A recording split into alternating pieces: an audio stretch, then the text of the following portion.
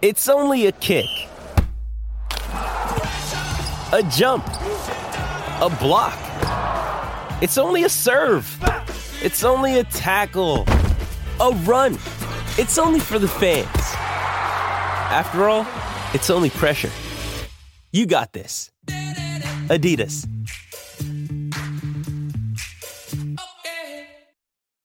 Why take one vacation with the family when you could take all of them? With Royal Caribbean, you don't just go to the beach. You visit a private island and race down the tallest water slide in North America. You don't just go for a road trip. You ATV and zip line through the jungle. You don't just go somewhere new. You rappel down waterfalls and discover ancient temples. Because this isn't just any vacation. This is all the vacations. Come seek the Royal Caribbean. Ships Registry, Bahamas.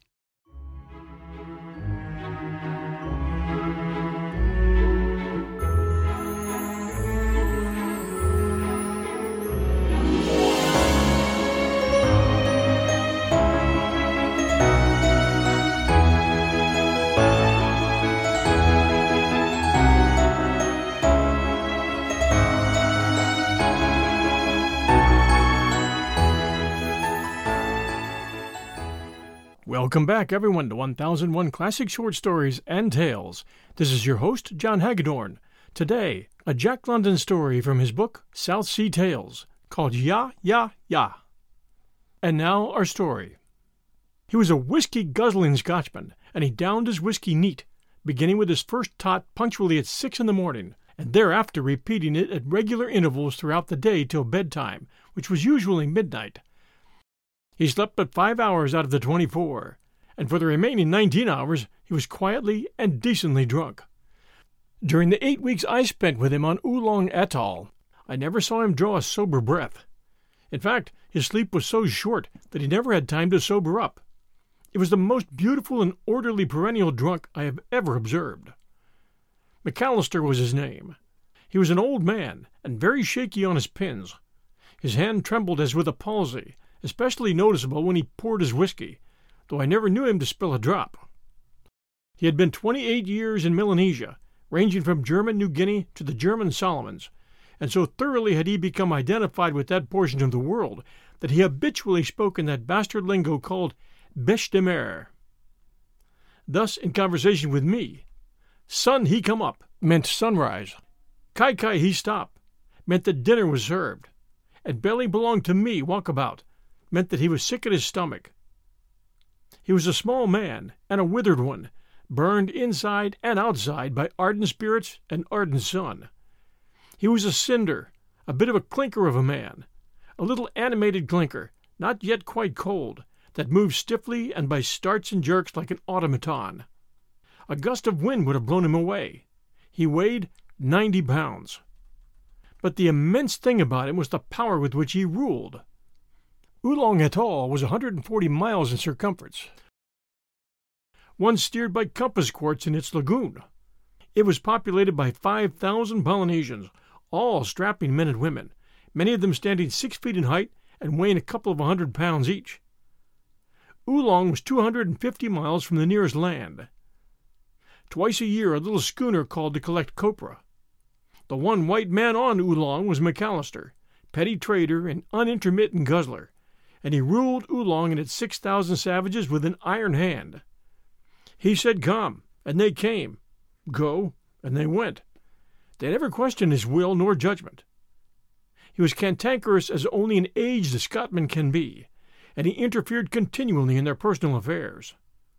When Dugu, the king's daughter, wanted to marry Hunan from the other end of the atoll, her father said yes, but McAllister said no, and the marriage never came off. When a king wanted to buy a certain islet in the lagoon from the chief priest, McAllister said no. The king was in debt to the company to the tune of 180,000 coconuts, and until that was paid, he was not to spend a single coconut on anything else. And yet the king and his people did not love McAllister. In truth, they hated him horribly, and to my knowledge, the whole population, with the priests at the head, tried vainly for 3 months to pray him to death. The devils they sent after him were awe-inspiring, but since McAllister did not believe in devils, they were without power over him. With drunken Scotchmen, all signs fail. They gathered up scraps of food which had touched his lips, an empty whiskey bottle, a coconut from which he had drunk, and even his spittle, and performed all kinds of deviltries over them. But McAllister lived on. His health was superb. He never caught fever, nor coughs, nor colds. Dysentery passed him by, and the malignant ulcers and vile skin diseases that attacked blacks and whites alike in that climate never fastened upon him. He must have been so saturated with alcohol as to defy the lodgment of germs. I used to imagine them falling to the ground in showers of microscopic cinders as fast as they entered his whiskey-sodden aura. No one loved him, not even germs, while he loved only whiskey, and still he lived. I was puzzled. I could not understand 6,000 natives putting up with that withered shrimp of a tyrant. It was a miracle that he had not died suddenly long since. Unlike the cowardly Melanesians, the people were high-stomached and warlike. In the big graveyard, at head and feet of the graves, were relics of past sanguinary history: blubber spades, rusty old bayonets and cutlasses, copper bolts, rudder irons, harpoons, bomb guns, bricks that could have come from nowhere but a whaler's trying-out furnace, and old brass pieces of the 16th century that verified the traditions of the early Spanish navigators. Ship after ship had come to grief on Oolong. Not 30 years before, the whaler Blenerdale, running into the lagoon for repair, had been cut off with all hands. In similar fashion had the crew of the Gasket, a sandalwood trader, perished. There was a big French bark, the Toulon, becalmed off the atoll, which the islanders boarded after a sharp tussle and wrecked in the Li-Pao Passage, the captain and a handful of sailors escaping in the longboat. Then there were the Spanish pieces, which told of the loss of one of the early explorers. All this, of the vessels named, is a matter of history, and is to be found in the South Pacific Sailing Directory. But that there was other history, unwritten, I was yet to learn. In the meantime, I puzzled why 6,000 primitive savages let one degenerate Scotchman live. One hot afternoon, McAllister and I sat on the veranda looking out over the lagoon with all its wonder of jeweled colors. At our backs, across 100 yards of palm-studded sand, the outer surf roared on the reef. It was dreadfully warm. We were in 4 degrees south latitude, and the sun was directly overhead, having crossed the line a few days before on its journey south. There was no wind, not even a catspaw. The season of the southeast trade was drawing to an early close, and the northwest monsoon had not yet begun to blow. "They can't dance worth a damn," said McAllister. I had happened to mention that the Polynesian dances were superior to the Papuan, and this McAllister had denied, for no other reason than his cantankerousness. But it was too hot to argue, and I said nothing. Besides, I'd never seen the Oolong people dance. "I'll prove it to you," he announced, beckoning to the black New Hanover boy, a labor recruit who served as cook and general house servant. "Hey, you, boy, you tell him one fellow king come along me." The boy departed, and back came the Prime Minister, perturbed, ill at ease, and garrulous with apologetic explanation. In short, the king slept, and was not to be disturbed. "King he plenty strong fell asleep," was his final sentence. McAllister was in such a rage that the Prime Minister incontinently fled, to return with the king himself. They were a magnificent pair, the king especially, who must have been all of 6 feet 3 inches in height. His features had the eagle-like quality that is so frequently found in those of the North American Indian. He had been molded and born to rule. His eyes flashed as he listened, but right meekly he obeyed McAllister's command to fetch a couple of hundred of the best dancers, male and female, in the village. And dance they did, for 2 mortal hours, under that broiling sun. They did not love him for it, and little he cared, in the end dismissing them with abuse and sneers. The abject servility of those magnificent savages was terrifying. How could it be? What was the secret of his rule? More and more I puzzled as the days went by, and though I observed perpetual examples of his undisputed sovereignty, never a clue was there as to how it was. We'll return with YAH, YAH, YAH by Jack London, right after these sponsor messages. Hey, it's Kaylee Cuoco for Priceline. Ready to go to your happy place for a happy price? Well, why didn't you say so? Just download the Priceline app right now and save up to 60% on hotels. So whether it's Cousin Kevin's Kazoo Concert in Kansas City, go Kevin, or Becky's Bachelorette Bash in Bermuda, you never have to miss a trip ever again. So download the Priceline app today. Your savings are waiting. Go to your happy place for a happy price. Go to your happy price, Priceline. Why take one vacation with the family when you could take all of them? With Royal Caribbean, you don't just go to the beach. You visit a private island and race down the tallest water slide in North America. You don't just go for a road trip. You ATV and zip line through the jungle. You don't just go somewhere new. You rappel down waterfalls and discover ancient temples. Because this isn't just any vacation. This is all the vacations. Come seek the Royal Caribbean. Ships Registry, Bahamas. And now, back to our story. One day I happened to speak of my disappointment in failing to trade for a beautiful pair of orange cowries. The pair was worth £5 in Sydney if it was worth a cent. I had offered 200 sticks of tobacco to the owner, who had held out for 300. When I casually mentioned the situation, McAllister immediately sent for the man, took the shells from him, and turned them over to me. 50 sticks were all he permitted me to pay for them. The man accepted the tobacco and seemed overjoyed at getting off so easily. As for me, I resolved to keep a bridle on my tongue in the future. And still I mulled over the secret of McAllister's power. I even went to the extent of asking him directly, but all he did was to cock one eye, look wise, and take another drink. One night I was out fishing in the lagoon with Oti, the man who had been mulcted of the cowries. Privily, I had made up to him an additional 150 sticks, and he had come to regard me with a respect that was almost veneration, which was curious, seeing that he was an old man, twice my age at least. "What name you fella Kanaka all the same pickaninny?" I began on him. "This fella trader, he one fella. You fella Kanaka, plenty fella, too much. You fella Kanaka, just like him dog, plenty fright along that fella trader. He no eat you fella, he no get him teeth along him. What name you too much fright?"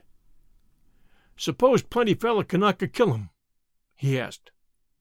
"He die," I retorted. "You fella Kanaka kill him plenty fella white man long time before. What name you fright this fella white man?" "Yes, we kill him plenty," was his answer. "My word, any amount. Long time before. One time, me young fella too much. One big fella ship, he stop outside. Wind he no blow. Plenty fella Kanaka, we get him canoe. Plenty fella canoe, we go catch him that fella ship. My word, we catch him big fella fight. 2-3 white men shoot like hell. We no fright. We come alongside. We go upside. Plenty fella.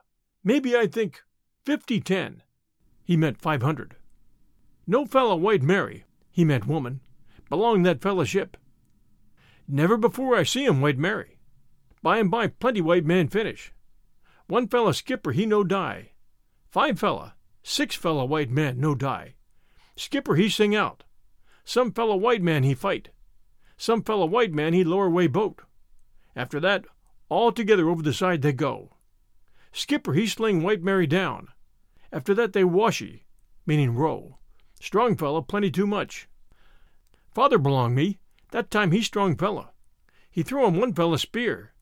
That fella spear he go in one side of that white Mary. He no stop, my word, he go out other side that fella Mary. She finished.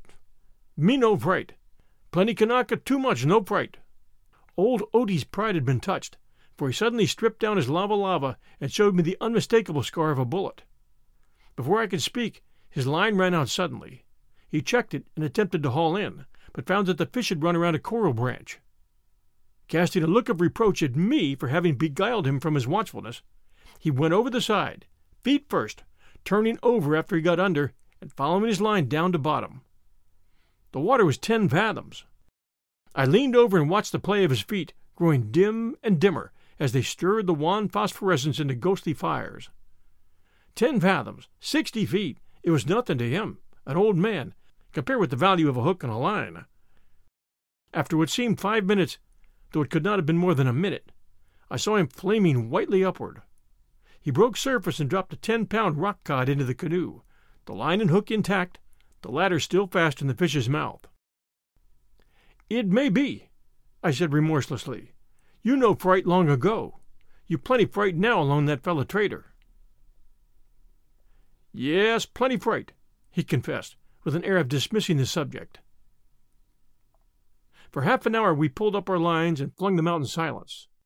Then small fish sharks began to bite, and after losing a hook apiece, we hauled in and waited for the sharks to go their own way. "I speak you true," Oti broke into speech. "Then you savvy we fright now." I lighted up my pipe and waited, and the story that Oti told me in atrocious bêche de mer I here turn into proper English. Otherwise, in spirit and order of narrative, the tale is as it fell from Oti's lips. It was after that we were very proud. We had fought many times with the strange white men who live upon the sea, and always we had beaten them. A few of us were killed, but what was that compared with the stores of wealth of 1,000 kinds that we found on the ships? And then one day, maybe 20 years ago, or 25, there came a schooner right through the passage and into the lagoon. It was a large schooner with 3 masts. She had 5 white men and maybe 40 boats' crew, black fellows from New Guinea and New Britain, and she had come to fish bêche de mer. She lay at anchor across the lagoon from here, at Palu, and her boats scattered out everywhere, making camps on the beaches where they cured the bêche de mer. This made them weak by dividing them, for those who fished here and those on the schooner at Palu were 50 miles apart, and there were others farther away still. Our king and headman held council, and I was one in the canoe that paddled all afternoon and all night across the lagoon, bringing word to the people of Palu that in the morning we would attack the fishing camps at the one time, and that it was for them to take the schooner. We who brought the word were tired with the paddling, but we took part in the attack. On the schooner were 2 white men, the skipper and the second mate, with half a dozen black boys. The skipper with 3 boys we caught on shore and killed, but the first 8 of us the skipper killed with his 2 revolvers. We fought close together, you see, at hand grapples. The noise of our fighting told the mate what was happening, and he put food and water and sail in the small dinghy, which was so small that it was no more than 12 feet long. We came down upon the schooner, 1,000 men, covering the lagoon with our canoes. Also we were blowing conch shells, singing war songs, and striking the sides of the canoes with our paddles. What chance had 1 white man and 3 black boys against us? No chance at all, and the mate knew it. White men are hell. I've watched them much, and I'm an old man now, and I understand at last why the white men have taken to themselves all the islands in the sea. It is because they are hell. Here you are in the canoe with me. You are hardly more than a boy. You are not wise, for each day I tell you many things you do not know. When I was a little pickaninny, I knew more about fish and the ways of fish than you know now. I am an old man, but I swim down to the bottom of the lagoon, and you can't follow me. What are you good for, anyway? I do not know, except to fight. I've never seen you fight, yet I know that you're like your brothers, and that you will fight like hell. Also, you are a fool, like your brothers. You do not know when you are beaten. You will fight until you die, and then it will be too late to know that you were beaten. Now behold what this mate did. As we came down upon him, covering the sea and blowing our conchs, he put off from the schooner in the small boat, along with the 3 black boys, and rowed for the passage. There again he was a fool, for no wise man would put out to sea in so small a boat. The sides of it were not 4 inches above the water. 20 canoes went after him, filled with 200 young men. We paddled 5 fathoms, while his black boys were paddling 1 fathom. He had no chance, but he was a fool. He stood up in the boat with a rifle, and he shot many times. He was not a good shot, but as we drew close, many of us were wounded and killed. But still he had no chance. I remember that all the time he was smoking a cigar. When we were 40 feet away and coming fast, he dropped the rifle, lighted a stick of dynamite with a cigar, and threw it at us. He lighted another and another, and threw them at us very rapidly, many of them. I know now that he must have split the ends of the fuses and stuck in match heads, because they lighted so quickly. Also, the fuses were very short, Sometimes the dynamite sticks went off in the air, but most of them went off in the canoes. And each time they went off in a canoe, that canoe was finished. Of the 20 canoes, half of them were smashed to pieces. The canoe I was in was so smashed, and likewise the 2 men who sat next to me. The dynamite fell between them. The other canoes turned and ran away. Then that mate yelled, "YAH! YAH! YAH!" at us. Also he went at us again with his rifle, so that many were killed through the back as they fled away. And all the time the black boys in the boat went on rowing. You see, I told you true. That mate was hell. Nor was that all. Before he left the schooner, he set her on fire and fixed up all the powder and dynamite so that it would go off at one time. There were hundreds of us on board, trying to put out the fire, heaving up water from overside, when that schooner blew up, so that all we had fought for was lost to us, besides many more of us being killed. Sometimes, even now, in my old age, I have bad dreams in which I heard that mate yell, "YAH! YAH! YAH!" In a voice of thunder he yelled it. But all those in the fishing camps were killed. The mate went out of the passage in his little boat, and that was the end of him, we made sure. For how could so small a boat, with 4 men in it, live on the ocean? A month went by, and then one morning, between 2 rain squalls, a schooner sailed in through our passage and dropped anchor before the village. The king and the headman made big talk, and it was agreed that we would take the schooner in 2 or 3 days. In the meantime, as it was our custom always to appear friendly, we went off to her in canoes, bringing strings of coconuts, fowls, and pigs to trade. But when we were alongside, many canoes of us, the men on board began to shoot us with rifles, and as we paddled away I saw the mate who had gone to sea in the little boat spring up upon the rail and dance and yell, "YAH! YAH! YAH!" That afternoon they landed from the schooner in 3 small boats filled with white men. They went right through the village, shooting every man they saw. Also they shot the fowls and pigs. We who were not killed got away in canoes and paddled out to the lagoon. Looking back, we could see all the houses on fire. Late in the afternoon we saw many canoes coming from Nihi, which is the village near the Nihi Passage in the northeast. They were all that were left, and like us their village had been burned by a second schooner that had come through Nihi Passage. We stood on in the darkness to the westward for Palu, but in the middle of the night we heard women wailing, and then we ran into a big fleet of canoes. They were all that were left of Palu, which likewise was in ashes, for a 3rd schooner had come into the Palu Passage. You see, that mate, with his black boys, had not been drowned. He had made the Solomon Islands, and there told his brothers of what we had done in Oolong. And all his brothers had said they would come and punish us. And there they were in the 3 schooners, and our 3 villages were wiped out. And what was there for us to do? In the morning the 2 schooners from windward sailed down upon us in the middle of the lagoon. The trade wind was blowing fresh, and by scores of canoes they ran us down. And the rifles never ceased firing. We scattered like flying fish before the bonita, and there were so many of us that we escaped by the thousands, this way and that, to the islands on the rim of the atoll. And thereafter the schooners hunted us up and down the lagoon.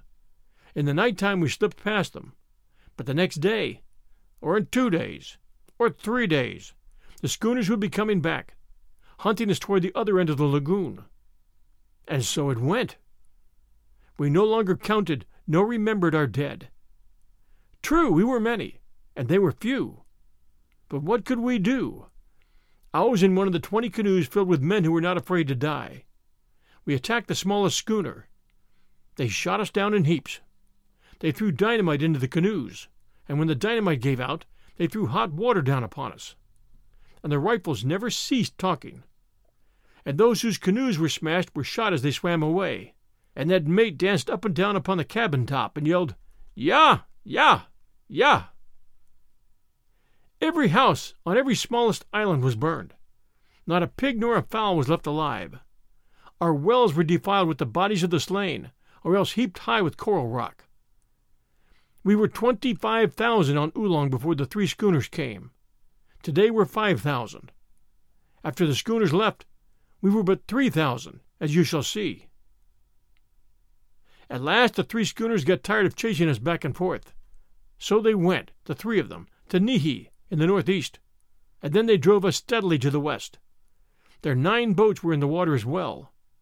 They beat up every island as they moved along. They drove us, day by day. And every night the 3 schooners and the 9 boats made a chain of watchfulness that stretched across the lagoon from rim to rim, so that we could not escape back. They could not drive us forever that way, for the lagoon was only so large, and at last all of us that yet lived were driven upon the last sandbank to the west. Beyond lay the open sea. There were 10,000 of us then, and we covered the sandbank from the lagoon edge to the pounding surf on the other side. No one could even lie down. There was no room. We stood hip to hip and shoulder to shoulder. 2 days they kept us there, and the mate would climb up in the rigging to mock us and yell, "Yah! Yah! Yah!" till we were well sorry that we had ever harmed him or his schooner a month before. We had no food, and we stood on our feet 2 days and nights. The little babies died, and the old and weak died, and the wounded died. And the worst of all, we had no water to quench our thirst. And for 2 days the sun beat down on us, and there was no shade. Many men and women waded out into the ocean and were drowned, the surf casting their bodies back upon the beach. And there came a pestilence of flies. Some men swam to the sides of the schooners, but they were shot to the last one. And we that lived were very sorry that in our pride we tried to take the schooner with the 3 masts that came to fish for the bêche de mer. On the morning of the 3rd day came the skippers of the 3 schooners, and that mate in a small boat. They carried rifles, all of them, and revolvers, and they made talk. It was only that they were weary of killing us that they stopped, they told us. And we told them that we were sorry, that never again would we harm a white man, and in token of our submission we poured sand upon our heads. And all the women and children set up a great wailing for water, so that for some time no man could make himself heard. Then we were told our punishment. We must fill the 3 schooners with copra and bêche de mer, and we agreed, for we wanted water, and our hearts were broken, and we knew that we were children at fighting when we fought with white men who fight like hell. And when all the talk was finished, the mate stood up and mocked us and yelled, "Yah! Yah! Yah!" After that, we paddled away in our canoes and sought water. And for weeks we toiled at catching bêche de mer and curing it, in gathering the coconuts and turning them into copra. By day and night the smoke rose in clouds from all the beaches of all the islands of Oolong as we paid the penalty of our wrongdoing. For in those days of death it was burned clearly on all our brains that it was very wrong to harm a white man. By and by, the schooners full of copra and bêche de mer, and our trees empty of coconuts, the 3 skippers and that mate called us all together for a big talk, and they said they were very glad that we had learned our lesson. And we said for the 10,000th time that we were sorry, and that we would not do it again, and we poured sand upon our heads. Then the skipper said that it was all very well, but just to show us that they did not forget us, they would send a devil that we would never forget, and that we would always remember any time we might feel like harming a white man. After that the mate mocked us one more time and yelled, "Yah! Yah! Yah!" Then 6 of our men, whom we thought long dead, were put ashore from one of the schooners, and the schooners hoisted their sails and ran out through the passage for the Solomons. The 6 men who were put ashore were the first to catch the devil the skipper sent back after us. A great sickness came, I interrupted, for I recognized the trick. The schooner had had measles on board, and the 6 prisoners had been deliberately exposed to it. Yes, a great sickness, Oti went on. It was a powerful devil. The oldest men had never heard of the like. Those of our priests that yet lived we killed because they could not overcome the devil. The sickness spread. I have said that there were 10,000 of us that stood hip to hip and shoulder to shoulder on the sandbank. When the sickness left us, there were 3,000 yet alive. Also, having made all our coconuts into copra, there was a famine. That fella traitor, Oti concluded. He like 'em that much dirt. He like 'em clam, he die kai. He stop, stink 'em many 'em out. He like 'em one fella dog. One sick fella dog, plenty fleas stop along him. We no fright along that fella traitor. We fright because he white man. We savvy plenty too, much no good kill white man. That one fella sick dog traitor, he plenty brother stop along him. White men like him, you fight like hell. We no fright that damn traitor. Sometime he made Kanaka plenty cross along him, and Kanaka want him kill him. Kanaka he think devil, and Kanaka he hear that fellow mage sing out, "Yah, yah, yah," and Kanaka no kill him. Oti baited his hook with a piece of squid, which he tore with his teeth from the live and squirming monster, and hook and bait sank in white flames to the bottom. "Shark walkabout he finish," he said. "I think we catch him plenty fella fish." His line jerked savagely. He pulled it in rapidly, hand under hand, and landed a big gasping rock cod in the bottom of the canoe. "Son, he come up. I make him that damn fella trader one present, big fella fish," said Oti. Thank you for joining us for YAH, YAH, YAH by Jack London, from his book called South Sea Stories. We appreciate reviews here at 1001 Classic Short Stories and Tales, so if you have a moment, and if you're an Apple listener, please do send us a review. Join us next week Sunday night at 6 p.m. Eastern Time for a brand new episode from 1001 Classic Short Stories and Tales. Oh, and by the way, we have a special announcement for 1001 Greatest Love Stories, one of our podcasts. Due to popular demand, Anne Shirley from Anne of Green Gables has now returned to 1001 Greatest Love Stories in Lucy Maud Montgomery's second novel in her Anne series, Anne of Avonlea. You'll find it to be a heartwarming and often funny story that will capture your heart. All of you here at 1001 Classic Short Stories and 1001 Sherlock Holmes Stories and the Best of Sir Arthur Conan Doyle do have one thing in common. You really enjoy good stories, and this is one. Give Anne of Avonlea a try over at 1001 Greatest Love Stories. And if you haven't enjoyed Anne of Green Gables, that's over there as well, and it's a good starting point for you. The entire Anne series is great storytelling, and by the way, you'll also find lots of great short stories at 1001 Greatest Love Stories, so give it a try today. Until next Sunday night at 6 p.m. Eastern Time, everyone, stay safe, and we'll be back before you know it.